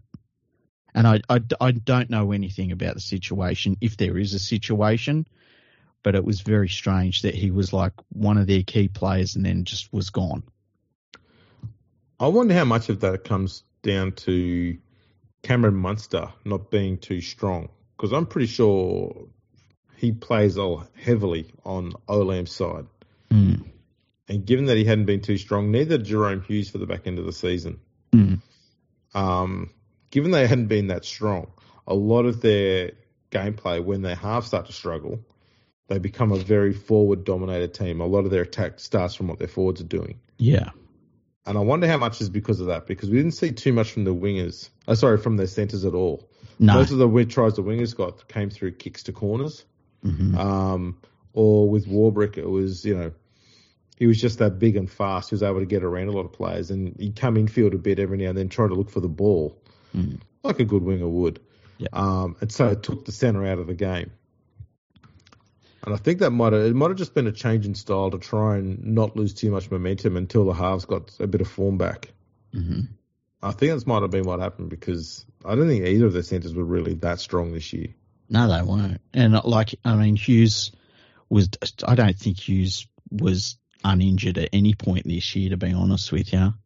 I have a feeling maybe the long season last year kind of wore him down a bit, which is understandable. It was a very long year last year. Well, for Munster too, I think that is a very, very valid point for both of them. Yeah, because Munster went from being talked about as $1 million a year marquee signing for either them or the Dolphins, and if you had to make that decision now, you're not giving him the $1 million. And we're both, you and me, are massive fans of him, but his football this year was just not anywhere near the standard he sets, which is normally so high. But at the Storm, like this time next year, we'll probably be talking about how they won the grand final. This is exactly right. Munster played 30 games last year. Yeah, and he's a physical player too. Like he gets stuck into it. He's not like a lot of halves that can play, and play in a suit. He uses his size and his frame to bust through the line and make things happen. So, because he looked like a dude that was tired this year. And on top of like the Storm being there or thereabouts every year of his entire career, eventually it's going to wear you down. Yeah, look, he's played at least 20 games every season of his career so far. Yeah. He's had 195 NRL games, 18 Origins, and 10 tests. Yeah, that's a lot of footy. And he's not even, he'll be 30 at the end of next year. That's a career. So, yeah, probably that. Yeah, I think there's a fair amount of merit to all of that. What else has been going on? I don't think too much else. I still getting over the Panthers thing, which is what happened with the Panthers? Yeah, they won some fucking footy games. And then it's been cool to see that I don't think anybody's attacked the Broncos, which is fantastic because they don't deserve it. They were fantastic in that grand final. I've probably watched the highlights in the second half and stuff of that grand final. I've watched it maybe every day since, except for 2 or 3 days, trying to wrap my head around what happened. And it's crazy. I can never ask for another thing out of rugby league. It's given me everything now, so that's pretty cool. So you're happy for the Panthers to lose to the Tigers in the grand final next year? Well, the Tigers have the West Tigers in the New South Wales Cup, are they? They are, I think. Who cares? Oh man, it's weird that we're in an era where, like, someone, when I was doing that 10-year thing, somebody said, like, you could tell somebody that the Broncos lost 2 grand finals in the last couple of minutes, and in between that, they won a wooden spoon, which is fucking insane. And it shows what the NRL is like, where you can honestly go from the worst team in the competition to being a top side in a few years if you do things right, unless you're the West Tigers. That's the thing. Nearly every single team has done it. West Tigers somehow don't know how to. Yeah. I mean, well, not somehow don't know. They legitimately don't know how. Yeah, they've got no idea. It was interesting to see, because we would have talked about a lot of this stuff last week if either of us had felt like we weren't dying. Yes. The death was strong. we were watching the fucking crows flying circles above us. The talk that the chairman could have been out because the owners of the club were sick of the situation that was going on there. Nothing's come of that. And then in the space of 3 days, the West Tigers talked about buying Bradman Best. They talked about having a brand new stadium built in Liverpool, which was funny. They just basically tried to smother the fuck out of the story of the chairman possibly being outed with all of these ridiculous news stories and rumours and stuff like that. It was kind of crazy to watch. Which was very West Tigers. And, by the way, nothing happened, which was very West Tigers. The only other thing I wanted to talk about in the podcast is this weird phenomena that we're seeing happening at the Bulldogs. And I don't know if it's real or not, but they keep on, in Channel 9 media, keep on saying things about players at the Bulldogs that are probably the sort of players that they want to move on just because of their salaries and stuff. And in Channel 9 media, it's like, oh, the inside information is this guy's a problem. Oh, it's inside information, this guy's got an issue. Oh, it's inside information. And it keeps on coming out of the Bulldogs. And this week it happened about Josh Addo-Carr, one of the greatest wingers the game has ever seen. And it's like, really? What the fuck? Wow. Man, has Phil Gould ever had a job where he doesn't have drama around him? No. And how much of that drama, as a percentage, is because of him? Sometimes drama happens around certain people and it's attracted to them.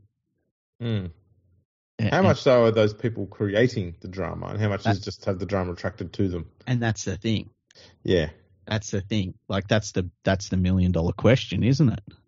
It is. I tell you one of the weird things, and I talked about this on the last episode. I obviously watched all of the Panthers stuff from the last couple of weeks, and I watched the entire awards ceremony. And Ivan Cleary had an amazing speech that he talked for 20 minutes about the journey. And the media took the shit on him because he said the word fuck. Yeah, he said fuck, yeah. It was great. Anybody that hasn't seen it, it's all on YouTube. You go to the Panthers YouTube page, and they put his speech up just by itself. It's great. Yeah. He didn't mention, and nobody did mention Phil Gould's name, which I thought was I thought it was very interesting. What chances then? Phil Gould sat there watching that whole awards ceremony live, Mm-hmm. just because he wanted to hear his name being mentioned. He wanted to hear himself being thanked. Yeah. It was very interesting. It was, I don't think it was on purpose. But it was just every single person that talked about this great journey they've all been on over the last number of years. And they talked about all of the people that were involved and who made decisions and who deserves thanks and stuff like that. And it was just a name you didn't hear, and at the end of the day, you were like, oh yeah, that happened. You didn't hear Phil Gould's name once. So, and it was very interesting, especially when Ivan Cleary is talking about, and it's very interesting in the media, and the way it was framed was that obviously we all know, like Phil Gould said, that Ivan was tired and got rid of him, which was a terrible mistake. And then Phil Gould brought him back with this great deal, right? And then when Ivan Cleary talks about it, he was talking to, I think it was the chairman of the club, and he was the one that did it. Oh, boy. Fucking interesting, man. That's one way to put it. Yeah. Tell you what, Cameron Ciraldo, you got to do it, man. You got to go to that board, Cameron. Oh, man. If you're Cameron Ciraldo, would you go to the board and say, get him the fuck out of here, please? In a fucking heartbeat. Yeah. If I was Cameron Ciraldo, I would have said, okay, I'll take on this job. Right? This is what he should have done before he signed any fucking paperwork. I'll take on the job so long as you can confirm absolutely 100% that Phil Gould will be gone before the end of the year. Yes. Let him stay for this year so he can finish what he's got to do. End of the year. Thank you, Phil. You've done great. Go find something else to do. I've got a question for you, Andrew. Mm-hmm. When I say that to people on the podcast, they freak out a little bit, but I think you've known me long enough. I'm not going to chuck something at you. What's your credit card number? No.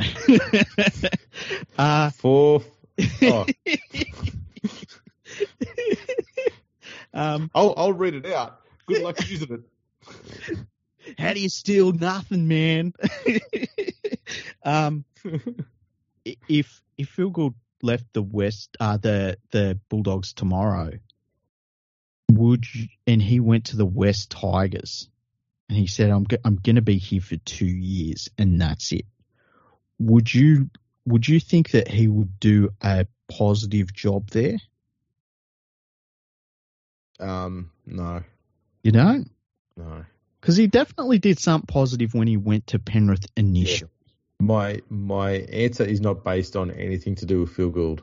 I think the problem the West Tigers have got is, well, it's not one problem.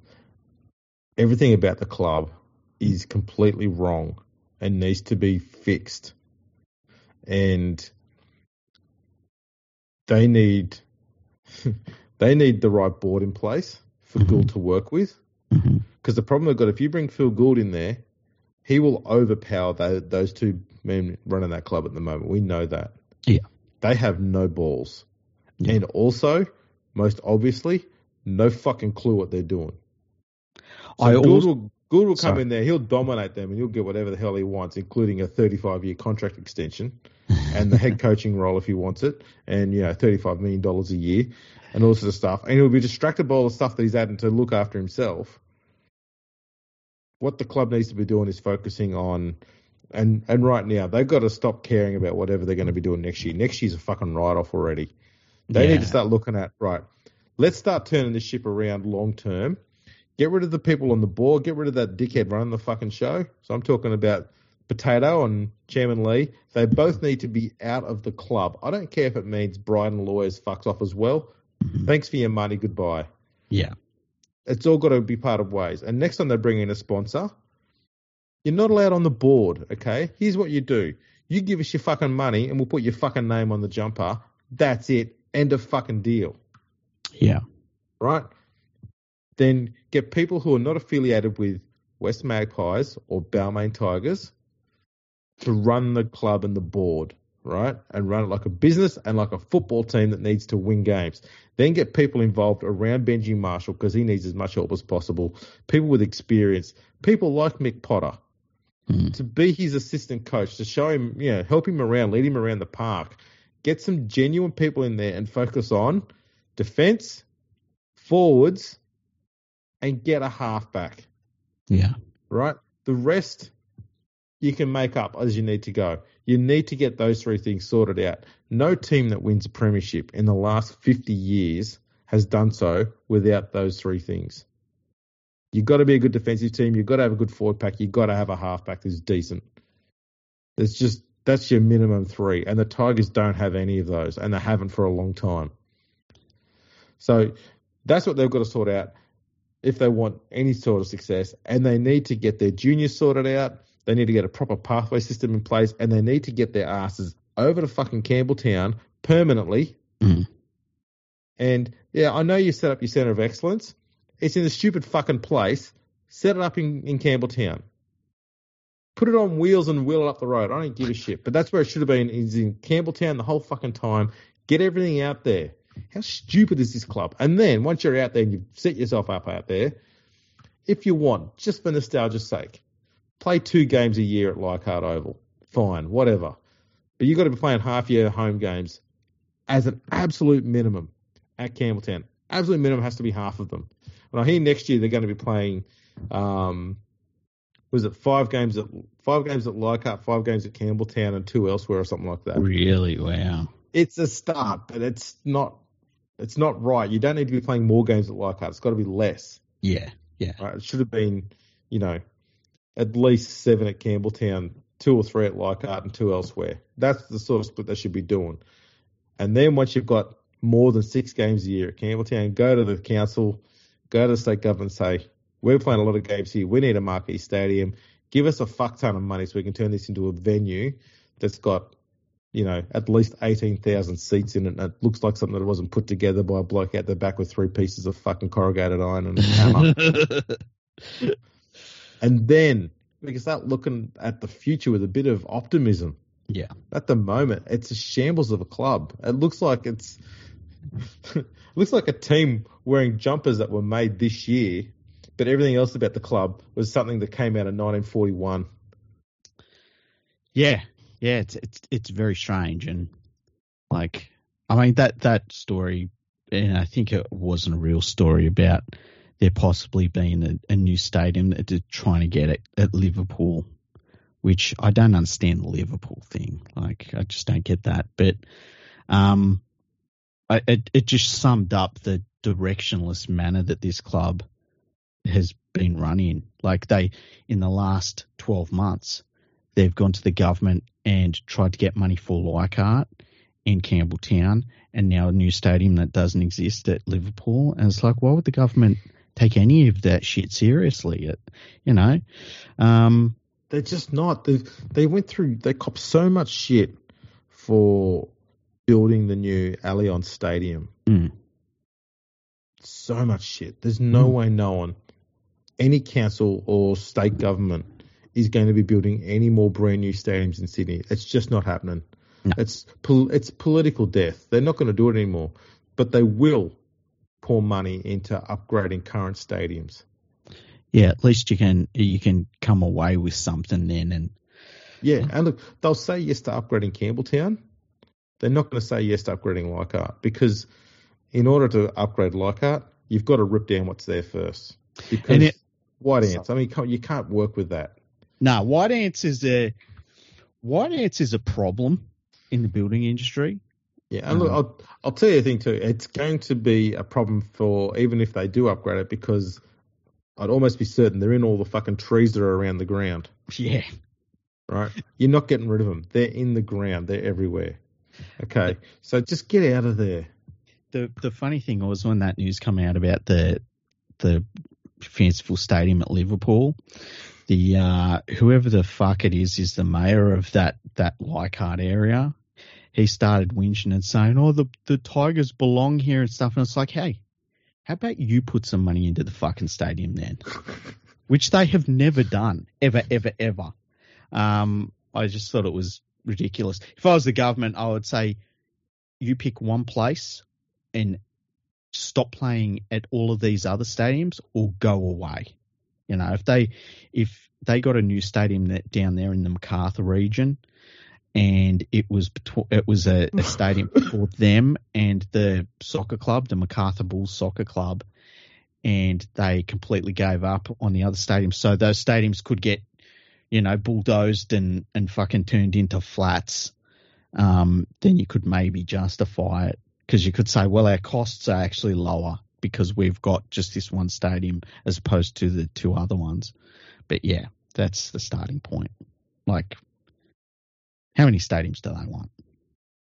Yes. That's how many they want. Yeah, that's the answer.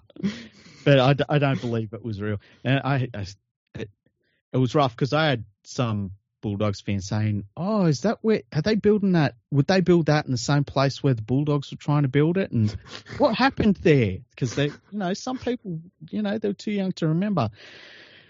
And it was rough because it's like I didn't know how to tell them what happened, so I just had to send a link to the ICAC inquiry. Yeah, it's like I know Oasis out there. Yeah. And they were like, "Oh," and it was just, and I was like, "Yeah, I know, I'm sorry, it's just horrible. What a horrible time that was for Bulldogs fans." Ugh. Yeah. The Tigers would come out and do the same thing, except they'd tell the NRL that it was okay. Yeah. No, listen, it's fine. No, we make the rules.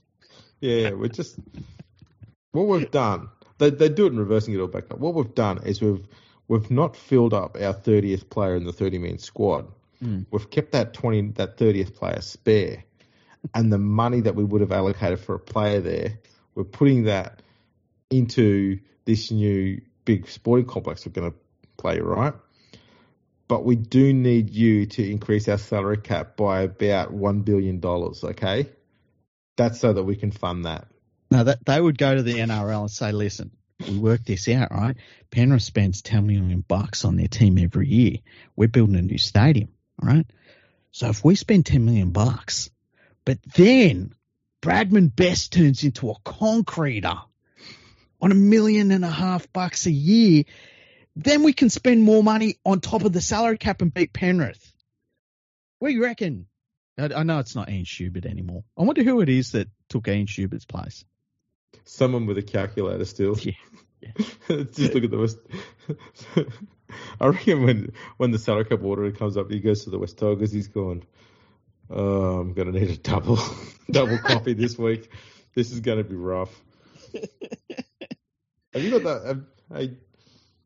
Someone get the secretary in here. Have you got that like instruction booklet? You know, the Dummy's Guide to Salary Caps. Yeah, I kind of need that.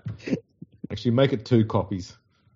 Two morons I've got to speak to this week. Yeah, that's rough. Is there any chance you can condense it down to like 1 page of just dot points?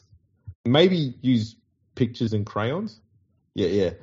Perfect. It's really crazy, though, that you're like looking forward, you can, and for most teams, they've got something to look at. Like even, you know, if you're the Bulldogs, you can say, well, you get Stephen Crichton. You know, if you're the Dragons, you can say, well, it can't be any worse than it has been, and we got a coach. And like, I know what you may think of him as a coach, but a lot of Dragons fans, for them, that's something, you know. That most teams can look at something. You know, Herbie Farnworth is going to the Dolphins. The Titans should be better next year. They got Hasler going as takeover as the coach. And then you got the West Tigers. It's like, what do you fucking look at? Like, well, October 13, just 3 days ago. Mm-hmm. Here's this article that came up on Fox Sports. A boardroom showdown is reportedly looming at the West Tigers regarding the future of embattled Chairman Lee. The Telegraph are reporting that the club have a board meeting scheduled for October 23 with early feedback from the Tigers' independent review set to be available. The Holman Barnes Group, who commissioned the review, could be armed with fresh info after previously asking Chairman Lee to stand down. However, the hat-wearing dickhead is reportedly willing to face the individuals calling for his resignation. I can't believe they put that in there. That's crazy. Yeah. The cosplaying mafia boss denied the initial request made by Tony Andriacho on behalf of the Holman Barnes Group and will now prepare for the findings of the independent review to be handed down. The review's results are expected to be delivered to the Holman Barnes Group by mid-November and could be focused on Chairman Lee as well as other board members. What do you mean could be? Powerful figures within the club, including Chairman Lee, Justin Potato and head coach Benji Marshall were all interviewed. Find out what happens, hey? Former NRL Chief Financial Officer Tony Crawford and Gary Barnier are conducting the review, sparked by over a decade of disappointing results. No, it took a decade. Should Chairman Lee and Potato be shown the door, recruitment manager Scott Fulton could also be outed. Oh, my goodness. Hey, I'm liking this review more and more. This shit needs to happen. I know. Isn't it weird that Scott Fulton, Manly's recruitment officer, for some fucking how, become a lightning rod in an NRL club? Like, what the hell? What's this here? The latest run-in between Marshall and Fulton was regarding the potential signing of Sean Keppie, which Marshall was against. Eventually, Keppie ended up signing with the Rabbitohs, and the Tigers, as a result, retained Alex Twal on the 3-year deal. Do you reckon Benji Marshall was like he was like, I don't think that he's the right guy that we're looking for. And then when he copped resistance, he was like, wait a minute, everyone in the room. I'm the fucking coach. Like, this is my responsibility. Hey, do you realize that? I don't know that he would have done that, but I think the Sheenius might have popped in and said something along those lines. Hopefully. That's the thing about Benji. I hope, and like Benji, like he's a really nice dude, but he's obviously like a lethal competitor because that's how he becomes so good. Like he's just a competitive monster, you know? Yeah. I hope that is coming through. I think it'll either be Tim Sheens or Robbie Farah because I think both of those two will be the only ones that are currently, were with Sheens anyway. I think he's still lingering around. Yeah. But they'd be the only two that are at the club this year that would have the balls to stand up to the board and tell them that they're wrong. Which is probably why they wanted to keep Farah on there, because he will tell them when they're wrong. Yeah. As I'm not too sure Benji's got that much of an arsehole streak in him, to be honest, to be able to do that. And I think you've got to have that as coach, hey? Yeah, you do. I think and you can see it in all the good coaches. You can see him being arseholes really quickly.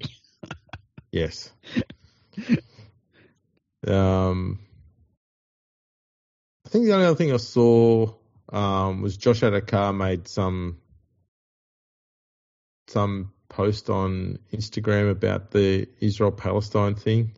Yeah, he made a post, and when the situation was, or it was explained to him in some detail or whatever, he took it down and copped it and was like, I didn't realize that was the situation, and he kind of accepted that he'd made a mistake. I didn't see the post. I don't know what it was about other than knowing just what you've said. Like, it was about the conflict that is going on over there, and that's all I heard. Yeah, so I'm not making any comment on any of that stuff, but I read that he sort of took it down and said, I didn't really understand the entire situation and copped it, and I was happy with that. Like, everyone makes mistakes sometimes, and he misunderstood the situation, and it's cool that he was willing to come out and sort of handle it that way. It's really mature, I reckon. I know, you're supposed to abuse him and call him an asshole or something like that. I know. You've got it all wrong. I know. What the fuck? Yeah, this is why players shouldn't have anything to do about politics. They're so out of touch and in the Bible. Yeah, go and shake someone's hand. Yeah. I know. It's really weird when League Freak is the one that's kind of the calm one. We discussed this before. You're never calm. What? Yeah. I'm always angry. Just ask everyone else. As soon as we said hello today, I went, oh, he's got his angry breathing on. Oh, shit. We're on. It's strange. It's very strange. It must be really weird for some of these players where, like, they have no idea that some bullshit is going on, and then they come off the field at training and everything's good and stuff, and someone says like, oh, do you want to do 5 minutes for the media? And they're like, yeah, no worries. And they go out and they start getting hit with these weird questions about something that is being created that they've got no involvement in and nothing to do with, and they didn't know existed. And they're like, what? I'm arrogant? Why? Because I had glasses on? I celebrated too hard? What? It must be really fucking weird. Can you imagine that? Can you imagine someone saying, Andrew, listen, your birthday, you fucking celebrated too hard and you're a jerk. Yeah. You didn't have to blow out every fucking candle. Yeah. What an asshole are you? You know when your kids were born? You'll sing happy birthday, but not in the national anthem. Yeah, but you know when your kids were born, you was just so happy, it was amazing, and you were like, "Oh, this is fantastic," as over the top, and you're just disconnected. Really? No, I'll be honest. Okay, I didn't carry on and celebrate when they were born. I went up to my wife and I shook her hand. Yeah. Were you okay? Here's a question for you. Were you a warrior? Like, were you just worrying the whole time, or were you trying not to pass out, or were you like, what was your thing? I worry incessantly. Yeah. Yeah, I was stressed as fuck. She was chill as fuck. Yeah. I was like, this is wrong. We got the balance all wrong here, but I stress and worry about that shit way, way more. Yeah. Yeah, she was, I don't know, man. Women are fucking remarkable in that sense, man. Yeah, yeah. They go through that crap and it's like, yeah, this is fine. And then lose their shit when they can't find their keys. Yeah. It's kind of amazing, hey, like just take the physical toll that it takes on them, and they really do. They just handle it. And like, can you imagine if I said to you in 9 months' time, Andrew, you're going to go through it? It's just that 9 months would be horrifying. No. I remember joking to her. I'm glad she got it. When I had my appendix taken, I said, "Oh, now I know what it feels like." She says, "You fucking do not." Wow. But yeah, I know. I'm joking. Just calm down. Was the couch comfortable that week or what? Like, it still is. That's fucking hilarious. Oh shit, that's funny. Yeah, it's crazy. That's why, like, I think the most crazy thing in all of rugby league is when you're watching the NRLW and they'll say, like, a player, one of the NRLW players, she's playing, she's a rep player, and then she went away and she had a baby, and then she come back, she's playing rep footy again. And it's like, holy fuck. Mm-hmm. That's insane. Yeah. Like, it's like, forget your ACL and stuff. Imagine your whole frame changing. And your chemistry changing and stuff, and then you get back into it. It's fucking crazy. They're getting too grotty. I mean, the fucking pelvis stretches unnaturally. Yeah. That shit has to go back together and has to work again, and you've got to get the muscles and everything back working. Oh, man, I don't know how. It's crazy. It's just crazy. It seems wrong. Yeah, yeah. Yeah, I looked. All I can do is like it when when you get like a really big hamburger and you start getting a sore jaw. Yeah, I was thinking the same thing. Hey, you're like, man, I've been chewing now for like 5 minutes. This thing's delicious, but I can't take much more of this. This is ridiculous. I was thinking the same thing. I'm sure it's the same. I guarantee you, every single woman would be agreeing with us there, especially the mothers. So, yep, that's exactly what it's like. I imagine it's like, when you're watching TV and you're lying on the lounge and you drop the remote and you got to stretch for it and you're like, oh, and you sort of twinge back a little bit. It's just out of reach. Yeah. You sort of, and you're just getting it and then you reach too far and it's like, oh, that hurt a little bit. It's got to be like that, right? That's it. Yeah. I think that's it. Yeah. Yeah. We go through tons of pain ourselves as men, but we don't carry on about it. Yeah. Yeah, we just, you just get on with it, don't you? Oh, there we go. We've lost those few followers that we had. That was good. Thanks, ladies. Let's get have you on board. On that subject, Andrew, if I was to look for a website to find all of the latest rugby league statistics and previous statistics going back to 1895, what would be the best website to do that at? Oh, Wikipedia. No, Rugby League Project. We've got you covered there. We're so good. Wikipedia likes us. They do, actually. They do. A bit of an update. Mm-hmm. Very soon, we are going to have completed the entire NRL New South Wales Rugby League history, the first grade history. That's crazy. We are on the very last season. So much work has gone into that. And I can tell you right now, and this is a good guessing game for you. Mm-hmm. Only one player in the history of the game has scored 666 points. Points. Yes. Let me think. And it's all tries bar one goal. It's all tries. Yep. Bar one goal. And every try is a 4-point try. So it's a player from the post-1983 days. Yeah. Pretty much the modern era. So a prolific try scorer. Yeah, it'd have to be. It's got to be a lot of tries too.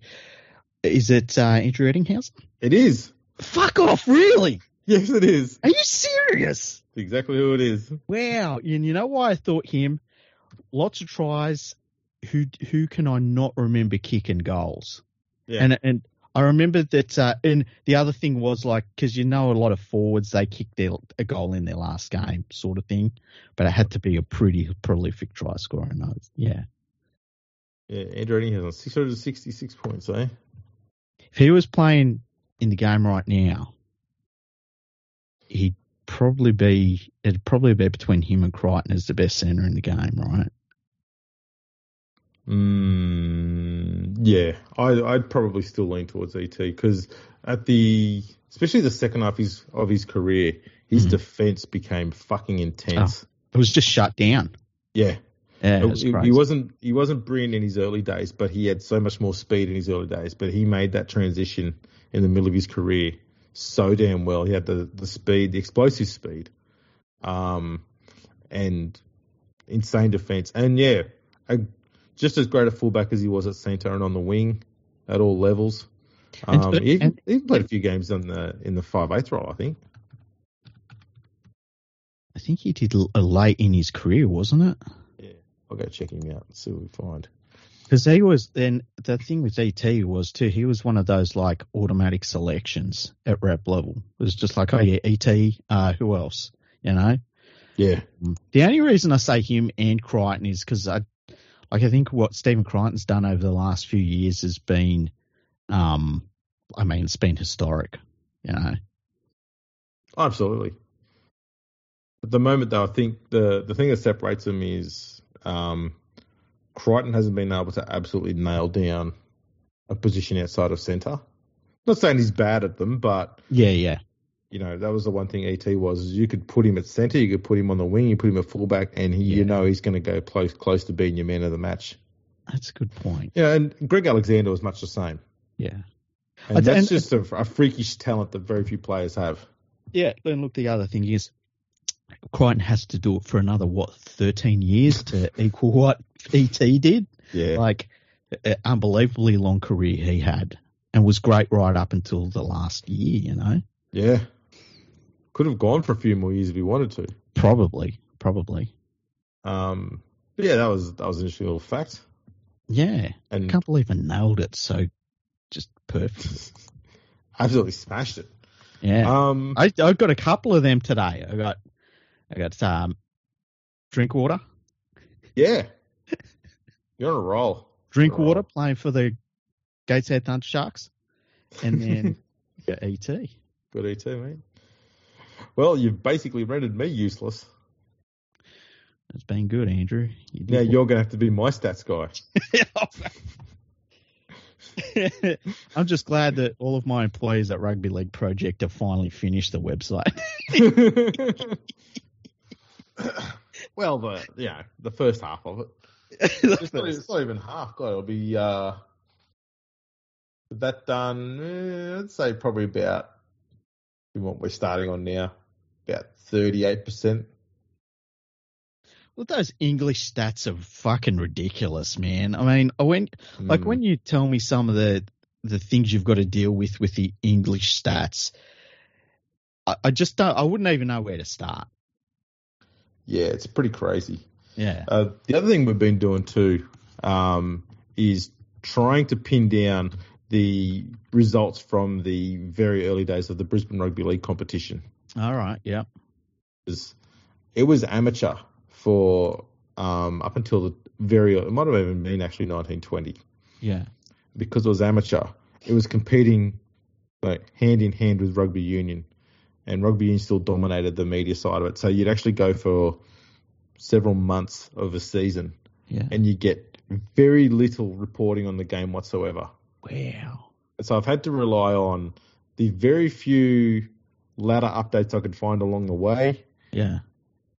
Ladder results and what other little pieces of tidbits I could find out along the way about results to plug the gaps on a few seasons, because 1911 to 1913 were really rough to try and pin down.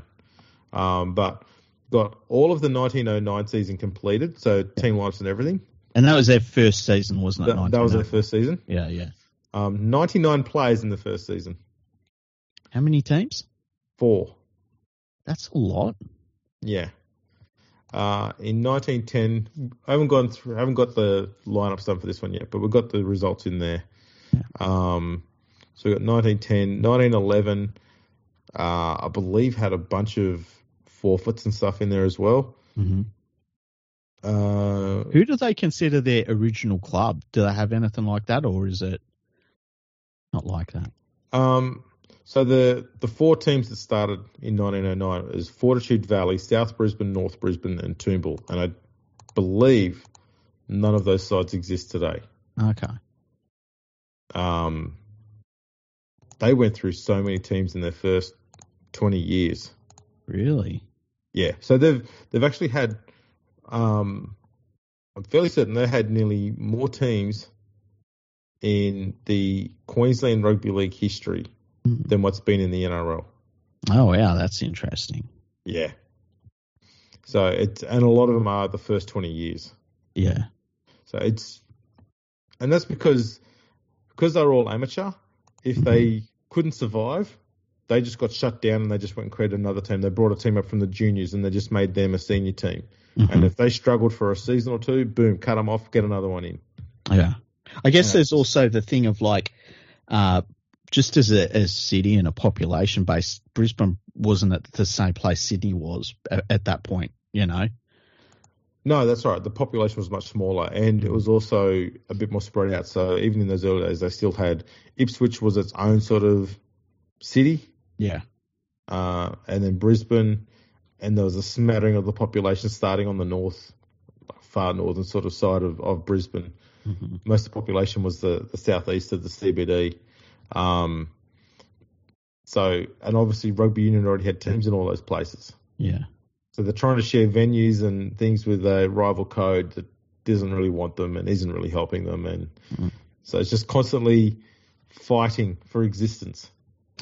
And now rugby union's dead in Australia. Fuck them.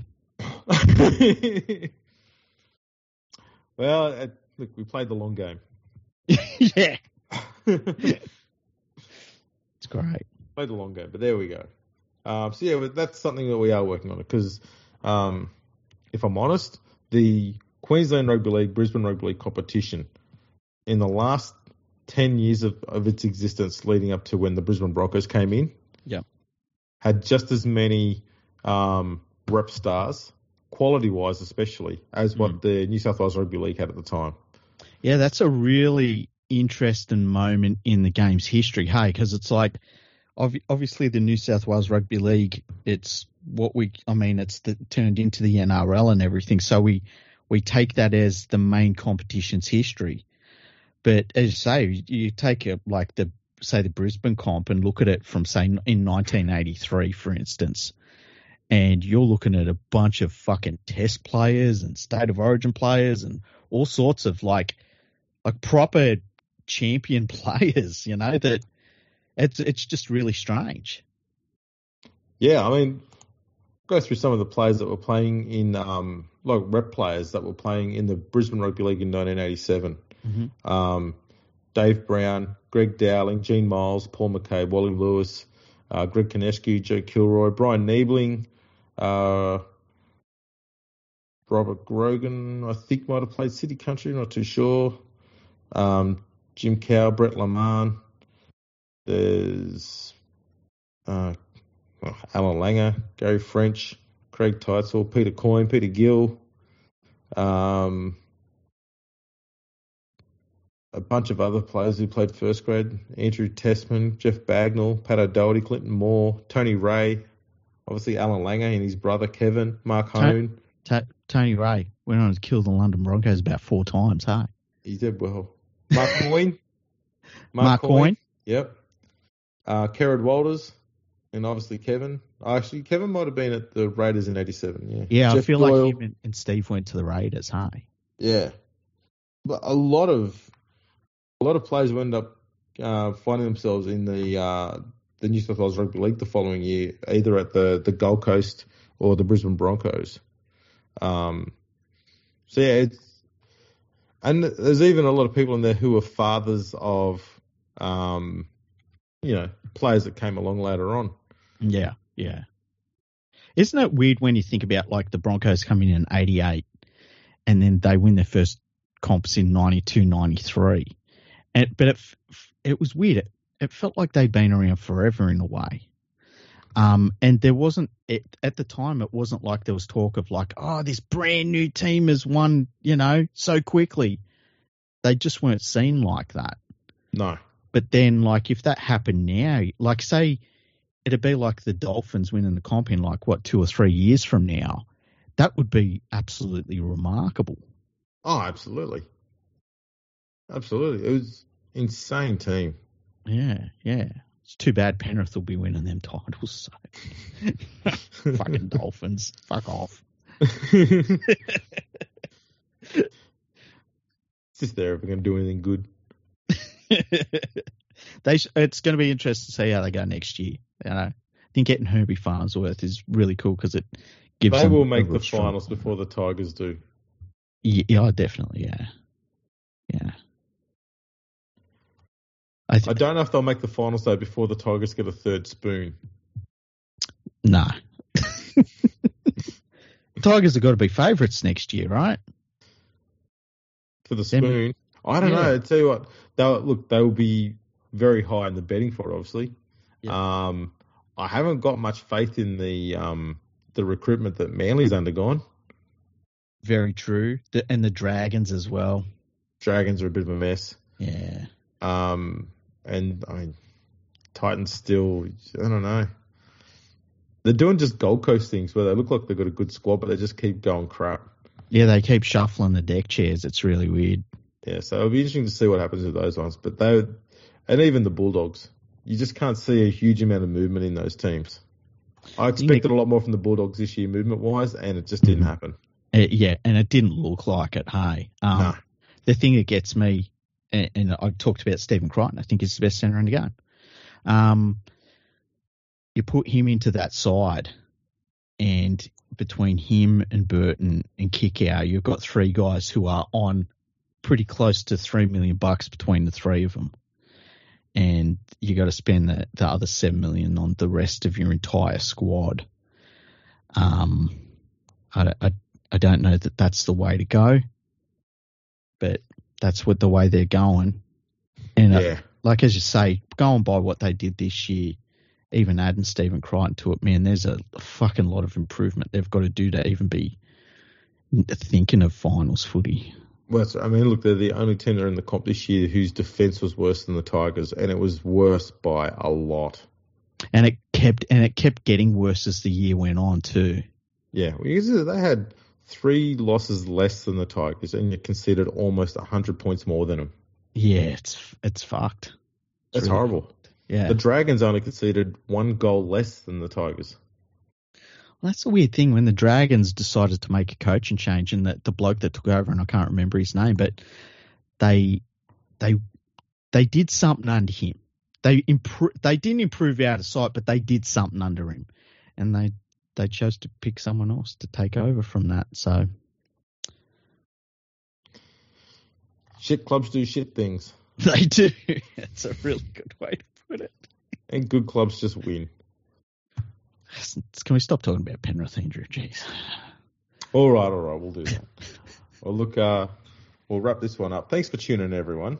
Apologies for the delay, but we did cheat death again, as we do, the tale of winter every year. Mm-hmm. Make sure you check us out on all the socials, and we will catch us all next time.